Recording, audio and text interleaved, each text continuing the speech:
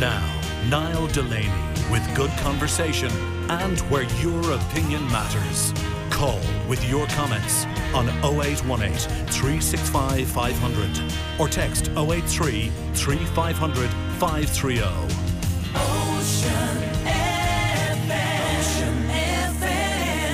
Ocean FM. The time on Ocean FM. Thanks to O'Hare's.ie, where you can now customise your perfect celebration cake online and collect it from your local bakery counter. O'Hare's, born to bake.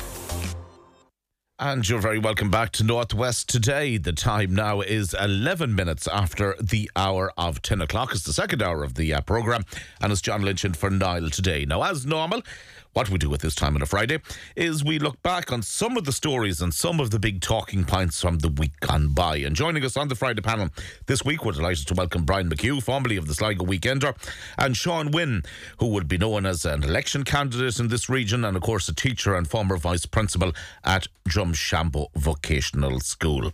Many big talking points from the week gone by, as always. Maybe, Brian, we'll start off with one of the big stories that in many ways seems to be changing ever so slightly, the narrative on this over the last number of days, maybe even number of weeks. And it's the attitude of the Irish people towards Ukrainian refugees and refugees coming into this country. We've got a housing crisis. We've got major issues in health at the minute. And there was a study published recently by Red Star on behalf of Virgin Media. And it definitely shows or claims that there seems to be a change in the way Irish people now are thinking a little bit more. Have we got the infrastructure? Can we take in unlimited numbers? We've got a major housing crisis here with people on housing lists, Irish people on housing lists waiting for accommodation as well. That there seems to be a little bit of shift in the whole attitude of the Irish people, and the land of the thousand welcomes may not necessarily be the land of the thousand welcomes anymore. What's your views on that? No, I suppose, I don't know, would you regard it as a change of attitude? It's not a change of attitude towards welcome Ukrainians or people from anywhere else, I suppose. But if you have a situation whereby, I don't think it's really a matter of a change in attitudes of people welcome Ukrainians. I would hope that we are still the land of 1,000 welcomes. But if you have a situation whereby in a small area overnight or within a few days, you hear that the population of the village or the parish or whatever is going maybe doubling in size without any word of how these people are going to be catered for, or is there going to be medical facilities for them? Is there going to be public transport sport for them? How are they going to get around and all that? You can see where people would be concerned or worried, is it going to work? So basically, I suppose, if these people know in a bit in advance that what's happening and how is it going to be made work, is there been an extra doctor provided in local surgery, or is there, what's the story with buses, or how is it going to work?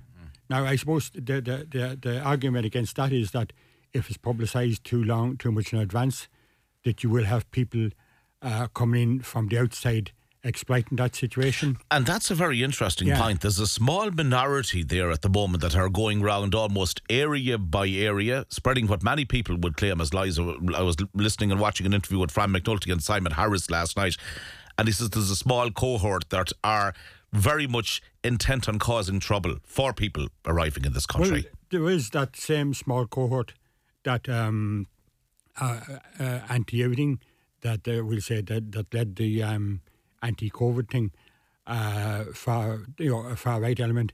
I actually personally, some years ago, had experience of being verbally abused by somebody who would be, I suppose, considered an activist in that far-right group. I was but volunteering for a local charity in a public place in Sligo.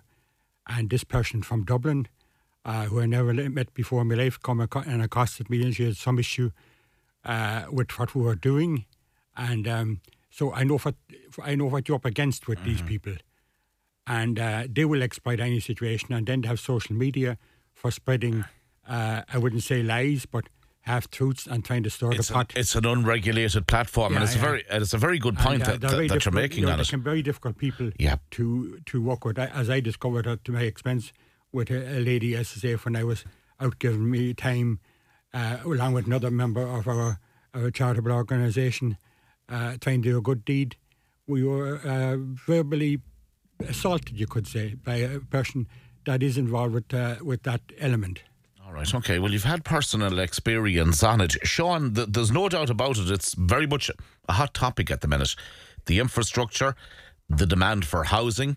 And again, unfortunately, there is, I suppose, a cohort of people out there that are hell-bent on making life difficult for anybody that arrives here. We're seeing with some of the rallies that are taking place. Well, John, first of all, the amount of Ukrainians that would have been taken into Ireland would be equivalent to what France, with a population of 40 million, and the vast area of France as a group. So, I mean, it was, unfortunately, women and children, and because of the situation that was arising in the Ukraine, that there was sympathy and support for that.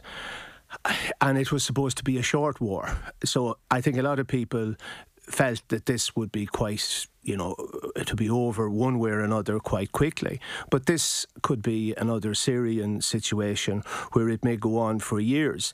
And I think, as Brian outlined all the issues, is that there's a frustration. And putting it down to the far right, you could spend the entire day having a discussion on it, because as a former member of Fine Gael, not that time behalf, there were the blue shirts, and there was a section within Fine Gael that would have been to this day known as blue shirts. So you might get some radio comment, and that's someone that I might have sent out notices when I was constituency secretary that might want to comment on that.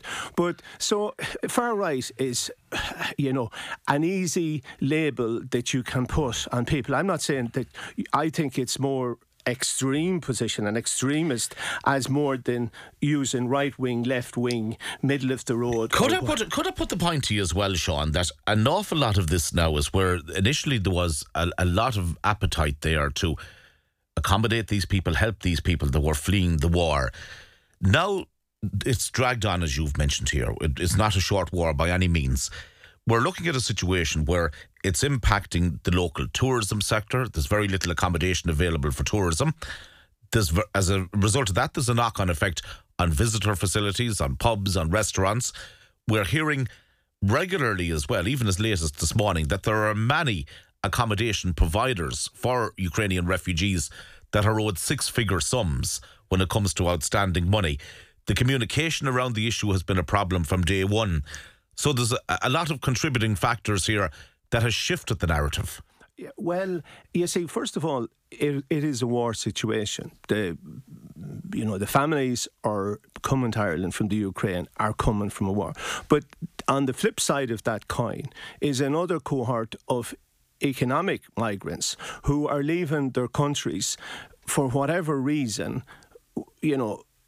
coming in as economic migrants in to see the EU as a better, and I mean, you can't argue if people want to come. Some would say they see a better opportunity here. Absolutely, and that if the social welfare benefits, was very well an Anne Lawler back on RTE about on a Friday morning on Morning Ireland, where one of the migrants that was representing refugees clearly outlined about the right to a house, he was quoting EU regulations and the whole World Health Organization regulations, and that they weren't being treated fairly. So, on the flip side of the coin, the people that are coming in as economic migrants are looking at it as that this, while it's an opportunity, they're not getting their fair play. So there's a frustration then that, Brian or Sean or whoever goes down to the local health centre and it's booked out because the local health centre can no longer take any more bookings. And whether it's schools or whether it's housing, as you mentioned, the list is endless. But the fact is that there's nobody taken, and I don't think it will cause if I was to make a prediction, if they go with the narrative of about the far right without defining what the far, I could twist that around in a couple of seconds. That if there is an extreme position, I think the word extreme position, and says this is, we have, I mean, only last Friday they were talking about the national debt being 250 billion. I mean, in pre-2008 it was 25 million, and everyone was saying, you know, how can we pay that out? About 45,000 for every man, woman and child in the country. So there is financial implications of this. And the government, instead of passing legislation, should be governing the country, not passing more legislation and blaming it on the far right if there's something wrong. All right, okay. There's a lot of problems there that's not going to be sorted out, you feel, in a hurry, and it's one that's going to run for quite some time. So let's maybe move away a little bit from the whole Ukrainian situation and maybe look at what was definitely a huge traditional figure and a historical figure in Irish politics. Bertie Ahern, back in Fianna Fáil, his party membership now confirmed over the course of the last week, coinciding with the 25th anniversary of the Good Friday Agreement. The speculation, Brian, that it's step one in Bertie Ahern perhaps launching a campaign to become a future president, that he's going to have a shot at the Irish in the future. How do you feel about Bertie being back in Fianna Fáil? Well, I suppose it's up to the party. Obviously, he has paid his €20 membership or whatever it is, and he's a member of the Drumcondra Common or branch, or whatever they call it. Now, he's 71, nearly as old as myself, but not quite. And he's not exactly new blood in the organisation. I suppose from Fianna Fáil's point of view, it's nice to have him on board for the 25th anniversary of the Good Friday Agreement and all, and I think that's probably the main reason. Many would say as well, Brian, that they need him in Dublin to revitalise and rejubilate the party up there. Yes, but I mean, the people who Fianna Fáil are losing votes to in Dublin, I don't think, maybe I'm wrong, but I don't think they're going to be too excited again about an old guy at 71 coming in to set the Fianna Fáil an injection of enthusiasm into it. Now, the other point you raised, has he his eye on the Áras? I don't think so. I would be very surprised, because he's a good character and he has a lot of charisma around him, but there is the history of the Mahon Tribunal, which he didn't come well out of by any means. Now, as we've seen in the last presidential election and previous ones, candidates who are standing for election come under a huge amount of scrutiny, and you can imagine him being on a podium on television and all sorts of things being brought up. And his skeletons in the closet would definitely surface. How come that he was Minister for Finance and he didn't have a bank account? He won money on horses, etc., etc.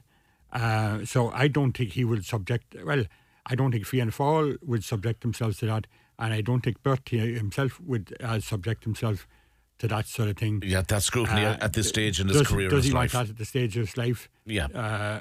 I don't think so. Okay. But time will tell. Time will tell. It's interesting points that you made there. And Sean, you'd have to agree with a lot of what Brian is saying. Probably at this stage, the scrutiny that Bertie Ahern would be under if he did decide to run for the Áras would be magnified now, maybe more so than ever, in presidential elections with the whole social media onslaught, and where he's seen almost as an Arthur Daly type figure in some circles, a lovable rogue if you want to call him that.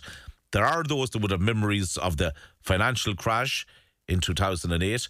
They would have linked Fianna Fáil for having been in power for a substantial period of time before that, and all wounds are hard healed. Well, let me say, first of all, the man is now deceased on national airwaves, a prominent banker of one of the serious banks that caused it, said we need regulation, but we need light touch regulation. And I think that the greatest question mark over, a man that won 3 general elections in a row, you have to give credit to whatever his ability or the lack of ability of the opposition, because that could be a measurement as well. It wasn't that the Fianna Fáil structure was that particularly good. It was that the opposition was so poor. And maybe the media was going with a winner. So you always go with the winner. And if Brian was ahead of Sean at his election, then, that's the simplicity of it. But, what the aftermath of Bertie leaving after the tribunal and the 67 billion of debt overnight being taken, that people have to understand that this private debt was taken on our books as we call it the state or the corporation. And that's, people won't forgive that easily, because people who had loans out were pursued by the banks. Then, we had the follow-on to all of that, and the consequences that I think there's 27,000 still distressed loans out there. And because, using the comment, light touch regulation. So he failed as the leader of the country, when we're so brilliant at passing all this legislation and calling in the governor of the bank and then I know nothing. It's like a cartoon. And are we guilty? And I know I've steered this conversation and this debate very much in relation to the Mahon Tribunal, but in many ways are we guilty here of overlooking the legacy that he's left to this country in the form of, and the role that he played in the Good Friday Agreement, Sean? Well, you can't take away, that he like his background would have been union negotiations, and he would be an excellent negotiator. But he was also took on the role of the leader of Fianna Fáil, which became the Taoiseach, who was in office for 3 terms. And, well, not quite the 3rd term, but he was there a considerable period of time. And, like, the warning signs were there that you see, it was brilliant. Lynch Construction built, we're saying that we're here in Killooney today, built 20 houses. And the idea was sell it off at 300,000, 100,000 towards the development cost, 100,000 virtually for the government in all sorts of taxes and all of that, and then 100 for the developer. And you were all the Bryans and Sean's was to buy all these houses at 300, even though their wages couldn't justify it. And that was the flawed economic policy. The point I'm trying to make is maybe the good that he did through the Good Friday Agreement, should that be taken into consideration? Well, certainly in the interest of fairness to anybody, I mean, it would be wrong to take away that he did make a contribution at the particular time, but they saved thousands of lives, you could argue. Yeah, but it was already drifting in that direction. There was, Lord Birkenhead in the House of Lords made the comment that one organisation that was causing a little bit of trouble got over $1 billion, and that never was reported on the Irish Airways. All right. Okay, but just to pick up on that point with yourself, Brian, as well, the role of Bertie Ahern, Tony Blair, Bill Clinton, people like that in bringing the Good Friday Agreement to where it got to, the lives that it undoubtedly saved, are we giving them perhaps too much credit, or were the other central figures that maybe there that history isn't reporting enough of what they did? Well, I suppose it started with the Hume Adams talks, and it grew out of that, and it was something that John Hume took an awful lot of stick for his negotiations with Gerry Adams at the time. But the two of them did kickstart that, and it evolved and went on, and eventually, I say, we got the Good Friday Agreement out of it. And Bertie, as Sean has said, was, when he was Minister for Labour and he was involved with trade unions and everything like that, he was a good negotiator and good at trying to find the middle ground. And I remember, right in the middle, when the talks were coming near a conclusion, his mother passed away, and he went off to the funeral and came back to Belfast the same day, and was able to concentrate his mind on helping to get it over the line. And we cannot forget that. Yes, yeah. So you have credit for us due, but there is the other side too, as that was exposed in the Mahon Tribunal. So, there's the two sides of the scales, and we have to look at both sides of the scales. Well, that's it. And history will judge, and I suppose if he does decide to run for the Irish, the electorate obviously will have their final say on that. Let's move to another major issue again. which has been discussed at Cabinet over the last couple of days, and that's the cost of living supports for individuals, for families, for businesses as well. And Sean, we've had calls on this station on a continuous basis now for the VAT rate to be reduced for the hospitality sector and the tourism sector. Now, hotels were very much linked into that, and the price gouging that went on when we came out of the COVID restrictions, particularly in Dublin. If there was a big event on, like a Gareth Brooks concert or whatever, you could pay a small fortune. You could have bought a house for what you'd have been paying for a hotel room at the time. That seemed to anger Paschal Donohoe. And as a result of that, it seems everybody now in the hospitality and the tourism sector are paying the price here. All the indicators are that the rate is going to go back up to 13.5%.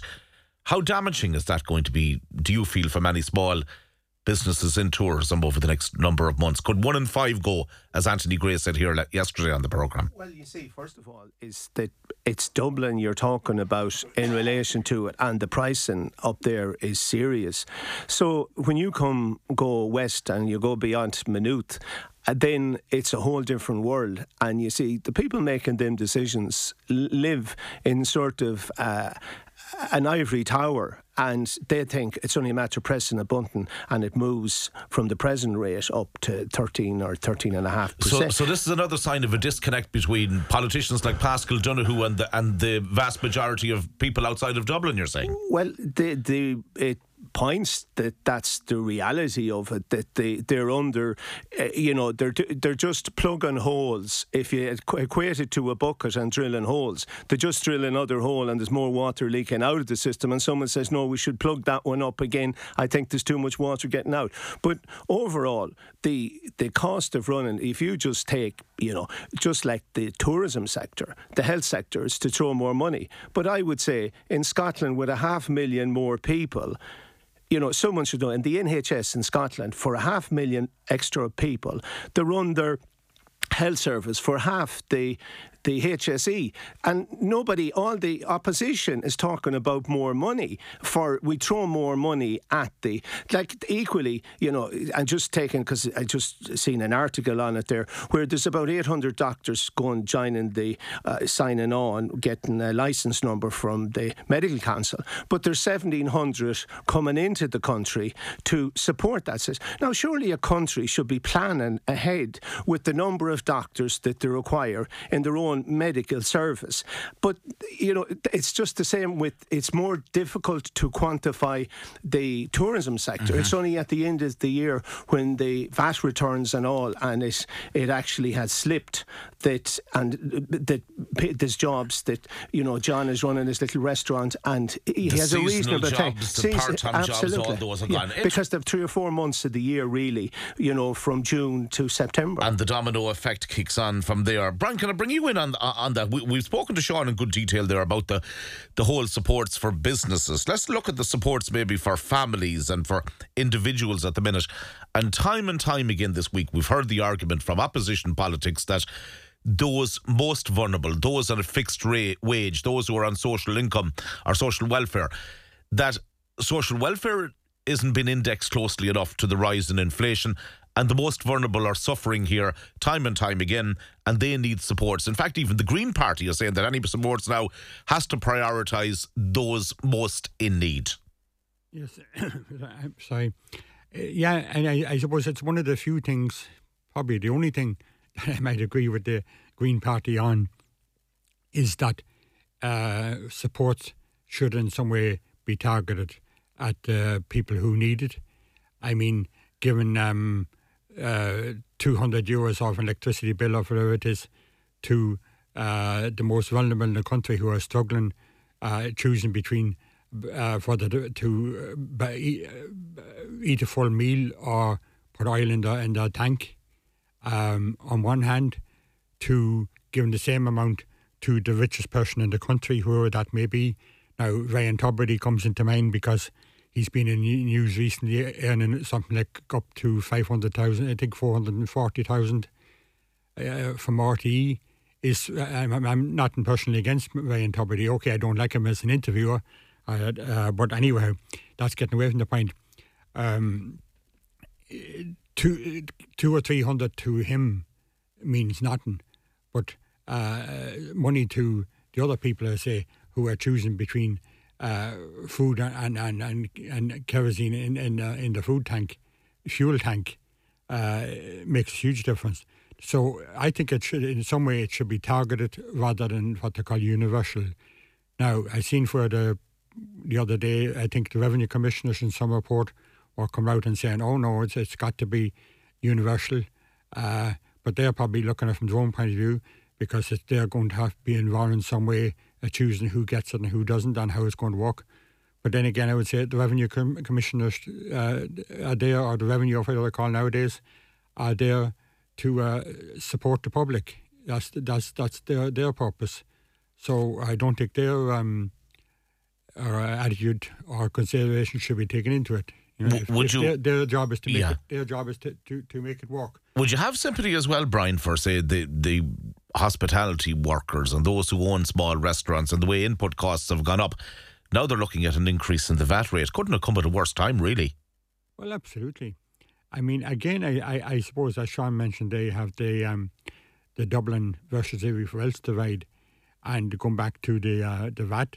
I mean, okay, the Dublin hotels spoiled it by gouging and charging the price of a house to rent a room for a night with no breakfast, as opposed to the small coffee shop on the corner, which is trying to survive and hanging in there.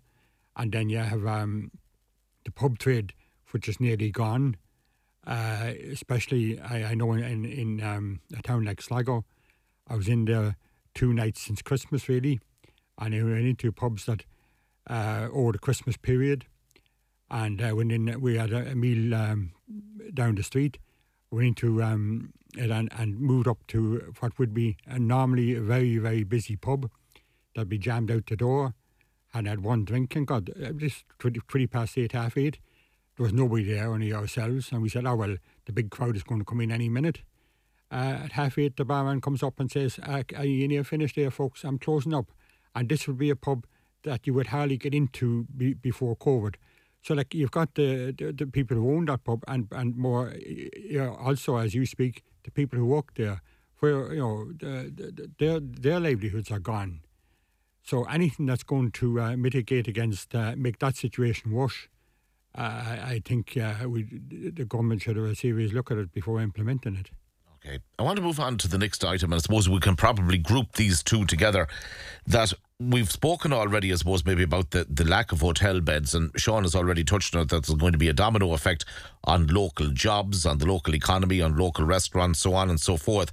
And then we look at the other hand, and when it comes to promoting tourism, one of the big avenues that's available for us to promote tourism every year is sending our finest politicians to the four corners of the world to promote Ireland Inc. on St. Patrick's Day.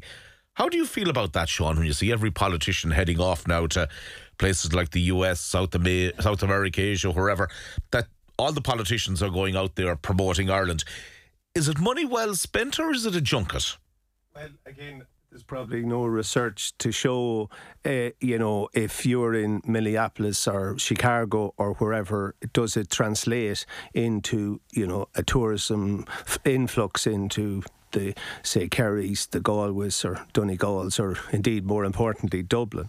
The thing is that it's very hard to measure, but for one day, in the world, in the annual calendar, that Ireland gets the amount of international exposure, and by and large, it's quite positive. And so, is there people say, well, would I like to come to Ireland? But whether there's a politician there on the grandstand, nodding as the people, would it just be the same if they weren't there? I'm not that sure, does it? But the concept in itself is an excellent one, that you're given international exposure. But do you need all these people running around? Like, if you had the head of the country, or, whoever, at a biggest parade, say in New York or whatever, but beyond that, do you need them going to? But you never know in relation to business, the dinners that take place afterwards, about setting up in Ireland relocating or whatever. So it's very hard to measure that, the role of the IDA and Enterprise Ireland or Falch Ireland as agencies working below the level again that they can generate. Yeah. Because I remember a politician telling me, Sean, that, it's a grueling schedule, but the amount of networking, the amount of contacts that you make out there, it is worthwhile. Well, I mean, that's why I'd be, it's the easiest thing in the world to say it's a junket and, go with the flow of, politician bashing. But no, there is a more serious side to it. And, anyone that doesn't take that on board, is just having a cheap shot at whoever the politicians are going. All right, okay. Brian, your view on politicians now that's going to be heading to the four corners of the globe on St. Patrick's Day. An ideal opportunity for us to promote our country, or maybe could we be doing it in a more cost-effective and efficient way? I suppose when you mention that, it brings back memories of a local character called Martin Ford.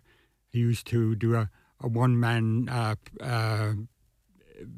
exhibition in the St. Patrick's Day Parade, carrying placards opposing politicians going abroad, and God rest Martin, he's no longer with us, over last year or the year before. But anyway, that's getting away.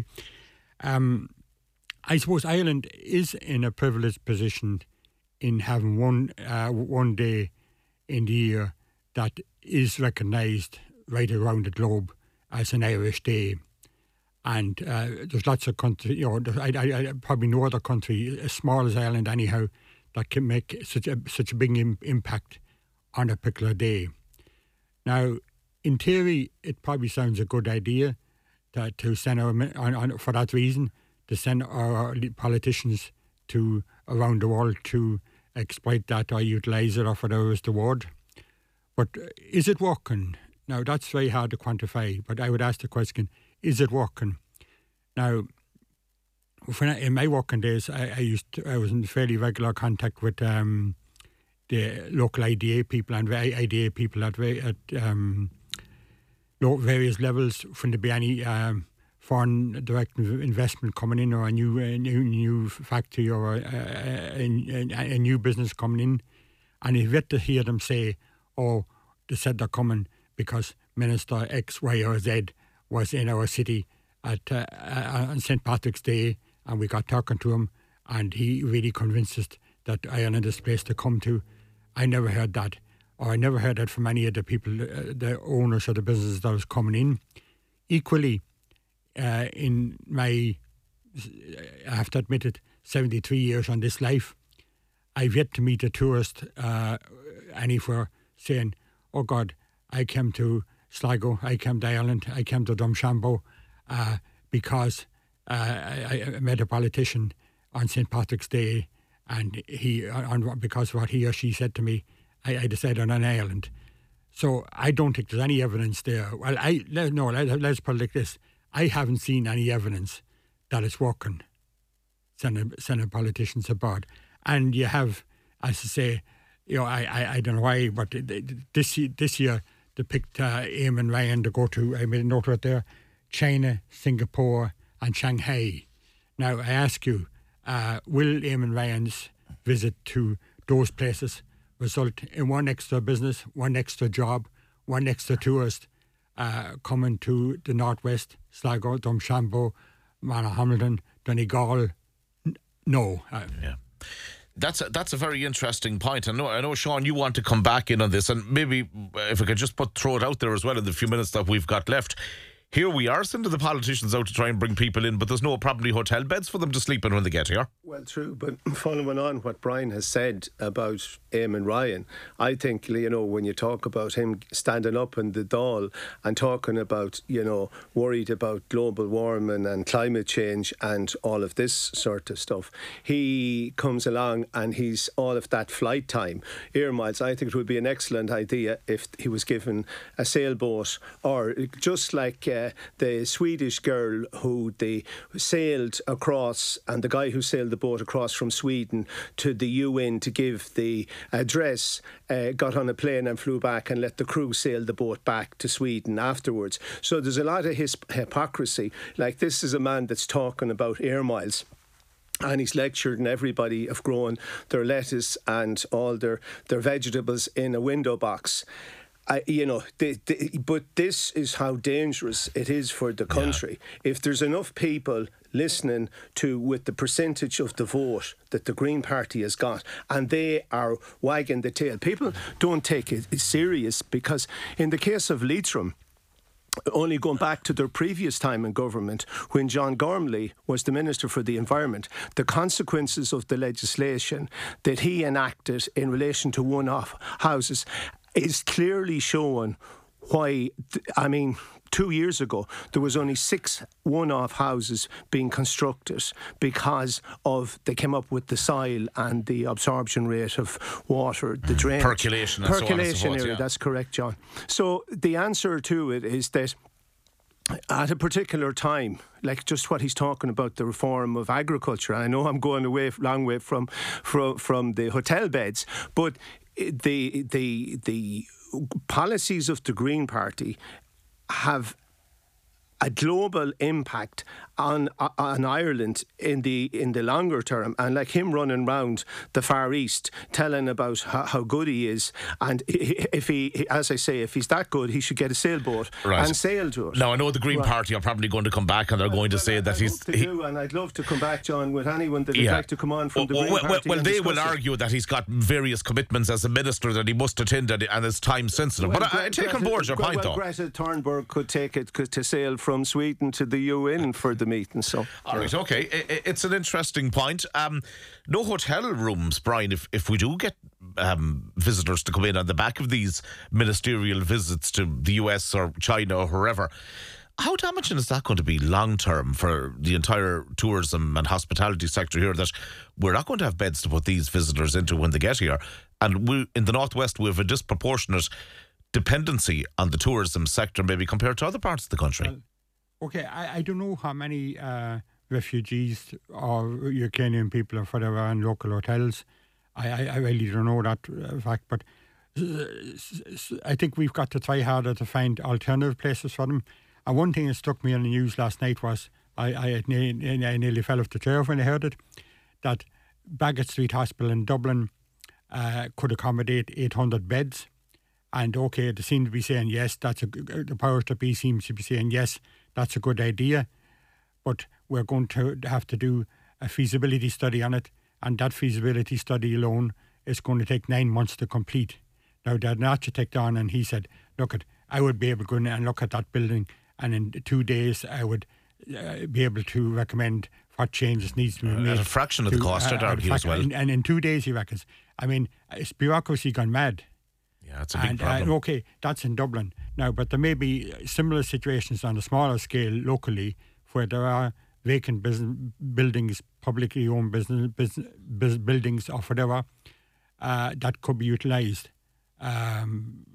So if bureaucracy could be moved aside a wee bit, yes, it could work wonders. Okay, Sean, if we can just throw one point out to you, and I've seen the suggestion being made as well, now albeit I think it was private schools, that schools could be used during the summer months to house refugees. Would that be workable? I think, that's a complete off-the-wall job. That's a fruitcake operation. They've lost the plot completely.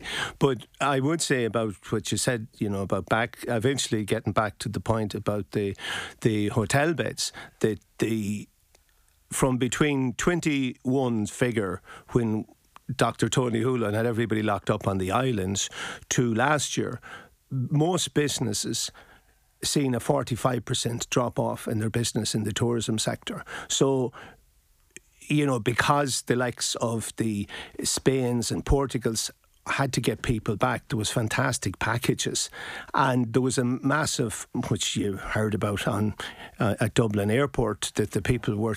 So if that's true, then your hotel, your insurance has gone up. I know one particular hotel owner that pre-COVID, it was 38,000, and he was quoted again last year for 72,000. So, there is serious implications for the entire economy. It's not just when you take it in isolation, but if we're constantly, even just this morning, of being talked up about all the inflation. It's going to peter out by the end of the year and we'll be back to where it is. But tell that to anybody going into the local grocery shop today or go into the hardware shop. If there's any building going, I know of a lot of buildings that has been deferred and they have gone up anywhere between 15 and 25%. And I'd be surprised if you got any calls in to say